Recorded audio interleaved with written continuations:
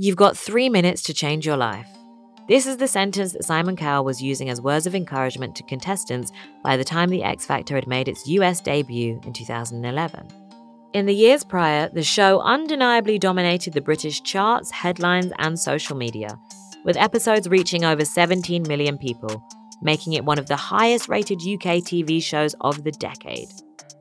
From the contestants to the judging panel and presenters, there was a time when you couldn't turn on your TV, open a magazine, or scroll through your social media feed without seeing something X Factor related. After all, this is the show that launched the mammoth careers of One Direction and Little Mix, turned Caroline Flack into an ITV reality powerhouse, and cemented the status of judges like Cheryl and Talisa as permanent tabloid fixtures.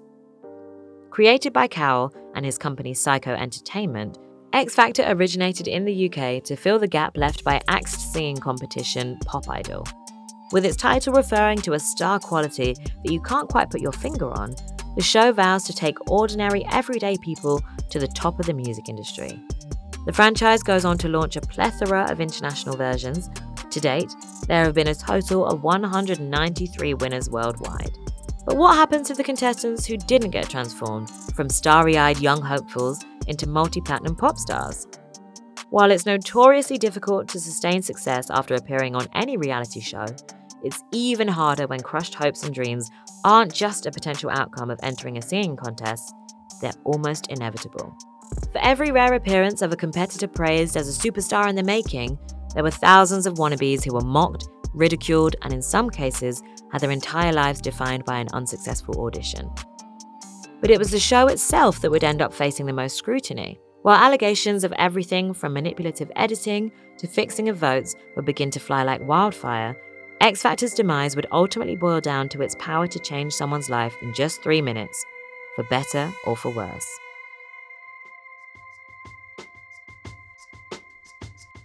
Welcome to Cancelled. I'm your host, Leah, and this is the show where we look back at some of the biggest and most bizarre attempts to cancel people, corporations, and even countries. You may think the subjects of our very rigorous and academic study deserve public disdain. You may think it's all a gross injustice, but it doesn't matter, because all of them were judged in the court of public opinion and ultimately cancelled.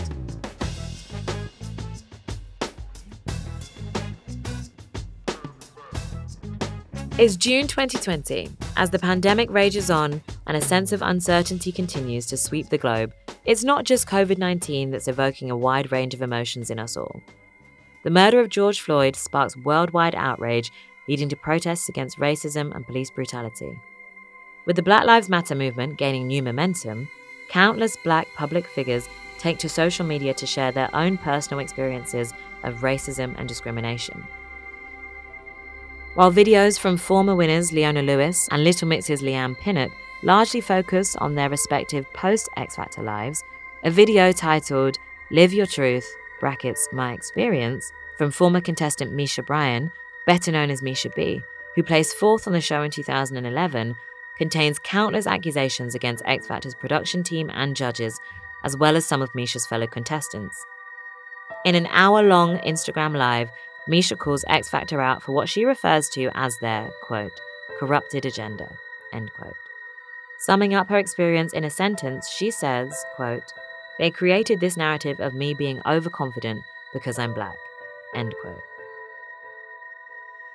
Though initially considered a frontrunner, Misha's chances of X Factor glory came to a crashing halt during an on-air incident in which she was accused of bullying by judges Louis Walsh and Talisa, who suggested, quote, being so feisty can come across as mean, end quote. In her post, Misha says, quote, I know that I'm not the only one who has heard those words. Feisty, mean, these are common words people use to describe Black women, end quote. In one particularly disturbing allegation, Misha claims that the production team concocted this bullying storyline weeks before her verbal smackdown from the panel, alleging that shortening her last name from Bryan to B was to deliberately play on this narrative. After recounting various other incidents of mistreatment behind the scenes, Misha goes on to say that she began to think of ways to take her own life in order to, quote, end the pain, end quote. She also claims she was later diagnosed with PTSD due to her X Factor experience. As these revelations inevitably set social media ablaze, Tulisa takes to her own Instagram to respond.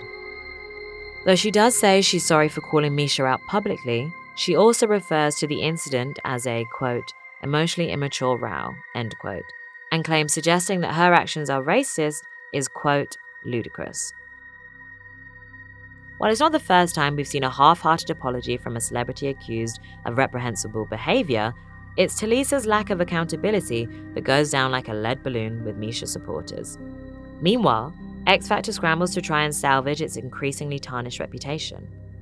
A spokesperson issues a statement saying, quote, "We are very concerned to hear Misha's comments regarding her experience on the X Factor in 2011. We are currently looking into this matter and are reaching out to discuss the important issues she has raised," end quote. But the damage is already done. The floodgates have well and truly opened, and a tsunami of scorned contestants are ready and waiting to take down Simon Cowell's once seemingly unstoppable creation. Do you ever wonder how celebrities order food? Like, is Sarah Paulson a Diet Coke or a regular Coke girlie? Some peasant Coke? No. Or how does Sofia Vergara order a pizza? No, nothing. No tomatoes. I cannot eat tomatoes. Tomatoes? Yes. Are you cool with mushrooms? Not really. Okay. If these are the details you need, and I know you do, I have the podcast for you. I'm Jesse Tyler Ferguson, and on my podcast, Dinners on Me, I take some notable friends of mine out to dinners in Los Angeles and New York City. Listen wherever you get your podcasts. That thing was delicious. Of course, this is not the first time the show has faced public backlash. X Factor has been criticised for staging scenes to manipulate vulnerable contestants right from its inception. It has long been reported that the first round X Factor audition sessions have been poorly organised, with attendees being forced to wait for hours in the cold with little information about when they'll be seen. Held in front of a production team who many view as unqualified to select successful contestants, it's even been alleged that some of these open auditions are simply an opportunity to get shots of large crowds rather than a serious attempt to find talented competitors. In multiple interviews, former contestant Kelly Northall says these tactics were used on her, claiming that despite arriving to her 2007 audition in the early hours of the morning, production crew played on her nerves by making her the day's very last audition, and then goaded her into her now infamous rant in which she branded Simon Cowell as, quote, very, very harsh, end quote. When invited on the season 4 finale for a final performance with the worst contestants, Northall claimed she was asked to purposely mess up as she was, quote, too good to be a bad audition, end quote. She also says the aftermath of her appearance led her to face continuous abuse in her hometown of Warsaw. Northall since moved to Wales and has never returned home. In what was possibly the most memorable first audition gone wrong, Amy Burdett, who appeared as Ariel, the holistic vocal coach in 2008, was branded as, quote, a complete and utter nightmare and the angriest woman in the world, end quote, by Cowell, after performing in academic construction to show the judges what her voice could do. Though the audition garnered over 17 million views on YouTube, Burdett faded into obscurity, with little known about what happened to her next. She hit the headlines again in November 2020 when she was found to have taken her own life, aged 38, in her Leeds home. Pathologist Dr. Lisa Barker told Wakefield's coroner's court that Ariel had died after a stab wound to her neck and drug toxicity. As the news broke, friend Andrew Smalling told the press that Ariel had struggled with demons for years, saying, quote, I think she regretted appearing on X Factor because she was actually a decent musician, and it sort of tainted her, end quote. While X Factor, of course, cannot be held responsible for Ariel's suicide, in the court hearing into her death, we learned that Burdett had been diagnosed with paranoid schizophrenia. Assistant coroner Sarah Watson even makes reference to a quote from Burdett's appearance in which she ripped her audition label off and said, quote, I am not a number, I am a human being, end quote. As conversations surrounding mental health continue to advance, X Factor fans are appalled to learn about the apparent lack of duty of care given to these contestants. If the show truly can irrevocably change your life, who helps you deal with the consequences? Though former Little Mix member Jessie Nelson is now widely viewed as a problematic character due to being accused of blackfishing and cultural appropriation, Her 2019 documentary, Odd One Out, sheds further light on X Factor's behind-the-scenes tactics. The film highlights the cyberbullying Nelson suffered during her time on the show and its effect on her mental health. It is implied that the X Factor production team used online trolling as a storyline for Nelson and encouraged her to cry on camera rather than allowing her to process her trauma privately. All of these continuously emerging revelations, paired with the fallout from Misha's story, allow a slew of finalists to finally speak out about the injustices they experienced during their time on the show. March 2021 sees a week of shock allegations from X Factor's 2010 runner-up, Rebecca Ferguson, who demands a parliamentary inquiry into the music industry. Ferguson issues a statement calling for a greater regulation to protect artists from bullying. She also says that agents and managers should face a tribunal if they mistreat an artist or employee. Ferguson begins a series of tweets by saying, quote, "I was forced into a contract despite running away from the solicitor and insisting I did not want to sign." End quote. She goes on to claim calls to her children were limited, that she was told when she could eat and drink, and that if she collapsed due to extreme exhaustion, an ambulance would not be called. One of Ferguson's darkest allegations is that after losing a baby early on in her music career, she was, quote, "forced to work through the heartache," end quote. Though she doesn't name those who she alleges to have exploited her, she was initially managed by Modest, an entertainment company that has represented a great number of X Factor alumni over the years. In April 2021, some of the show's most notable former contestants come forward to show solidarity with Rebecca and blast the series.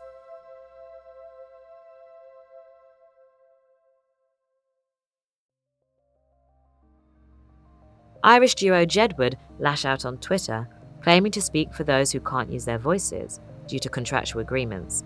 They write, quote, "There's nothing modest about their previous management dictating their every move from relationships to how they live their own lives," end quote. Cher Lloyd, who was just 16 when she competed in 2010, posts a TikTok that goes viral in which she says, quote, "X Factor sold me the dream just to exploit me," end quote. But the worst is yet to come. In an interview with The Sun, Katie Waisel claims she was sexually assaulted by one of the X Factor team at a luxury hotel in the US years after appearing on the show in 2010. Waisel, who was pregnant at the time, notes that she decided to not make a formal complaint, stating, quote, "I've never spoken before as I thought I'd be blacklisted," end quote. Psycho released a statement saying they were made aware of Waisel's allegations in 2017. They claim to have immediately begun an investigation during which the accused was suspended. But a lack of evidence and Waisel's decision to not make a complaint means they're obliged to accept the accused's denial of the claims. So where does all of this leave the show that was once synonymous with bringing the whole family together on a Saturday night? 2019 sees the launch of X Factor Celebrity and X Factor The Band, two spin-off specials that act as a pale attempt to revitalize what has become a tired and cliched format. After this, the show is indefinitely paused. While it would be logistically impossible to make a series during peak COVID, it's even harder to imagine how X Factor could win over new viewers given all the mounting criticism and salacious headlines. The truth is, the public support for X Factor has been waning for the best part of a decade. After its peak in 2010, viewing figures fell by more than 50% over the next several years. At one time, sob stories could add to the competitors' chances of progressing in the contest. Now they are met with a collective eye roll from viewers tired of being emotionally manipulated into voting for the contestant who has faced the most hardship. As the public grows more savvy to reality TV not always being what it seems, the show's editing also comes under fire. Several tabloid newspapers allege the use of pitch correction to make some singers sound better than they actually are. ITV eventually admits to doing this, but claims that the contestants did not know that their voices had been altered. And as for X Factor's once impressive chart success, in 2009, DJ John Mortar and his wife Tracy launched a Facebook group encouraging enough people to buy Killing in the Name by Rage Against the Machine to prevent the X Factor winner's single from becoming the Christmas #1 for the 5th year running. By the time we reach 2019, the show's dominance over the festive top spot is dead and gone. The most recent winner's single from X Factor Celebrity by Megan McKenna fails to chart. In July 2021, ITV announces that it has no current plans for another series.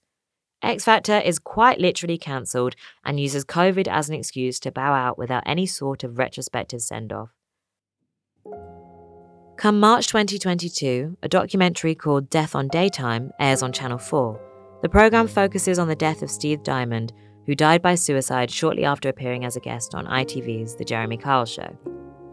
As the Jeremy Kyle production team are accused of exploitation and manipulation of society's most vulnerable, Kyle himself is heavily criticised for verbal abuse aimed at the show's guests, which we unpack in a previous episode of Cancelled. It's easy to argue that the exact same behaviour was rife throughout X Factor's entire history, but dressed up in a showbiz glitz, we were conditioned to believe that tearing people down was entertainment. As Rebecca Ferguson continues her campaign to demand major changes in the music industry and former contestants continue to come forward, a documentary where X Factor is put under the microscope once and for all seems unavoidable. It's time for X Factor to face the music and be held fully accountable for its hit rate.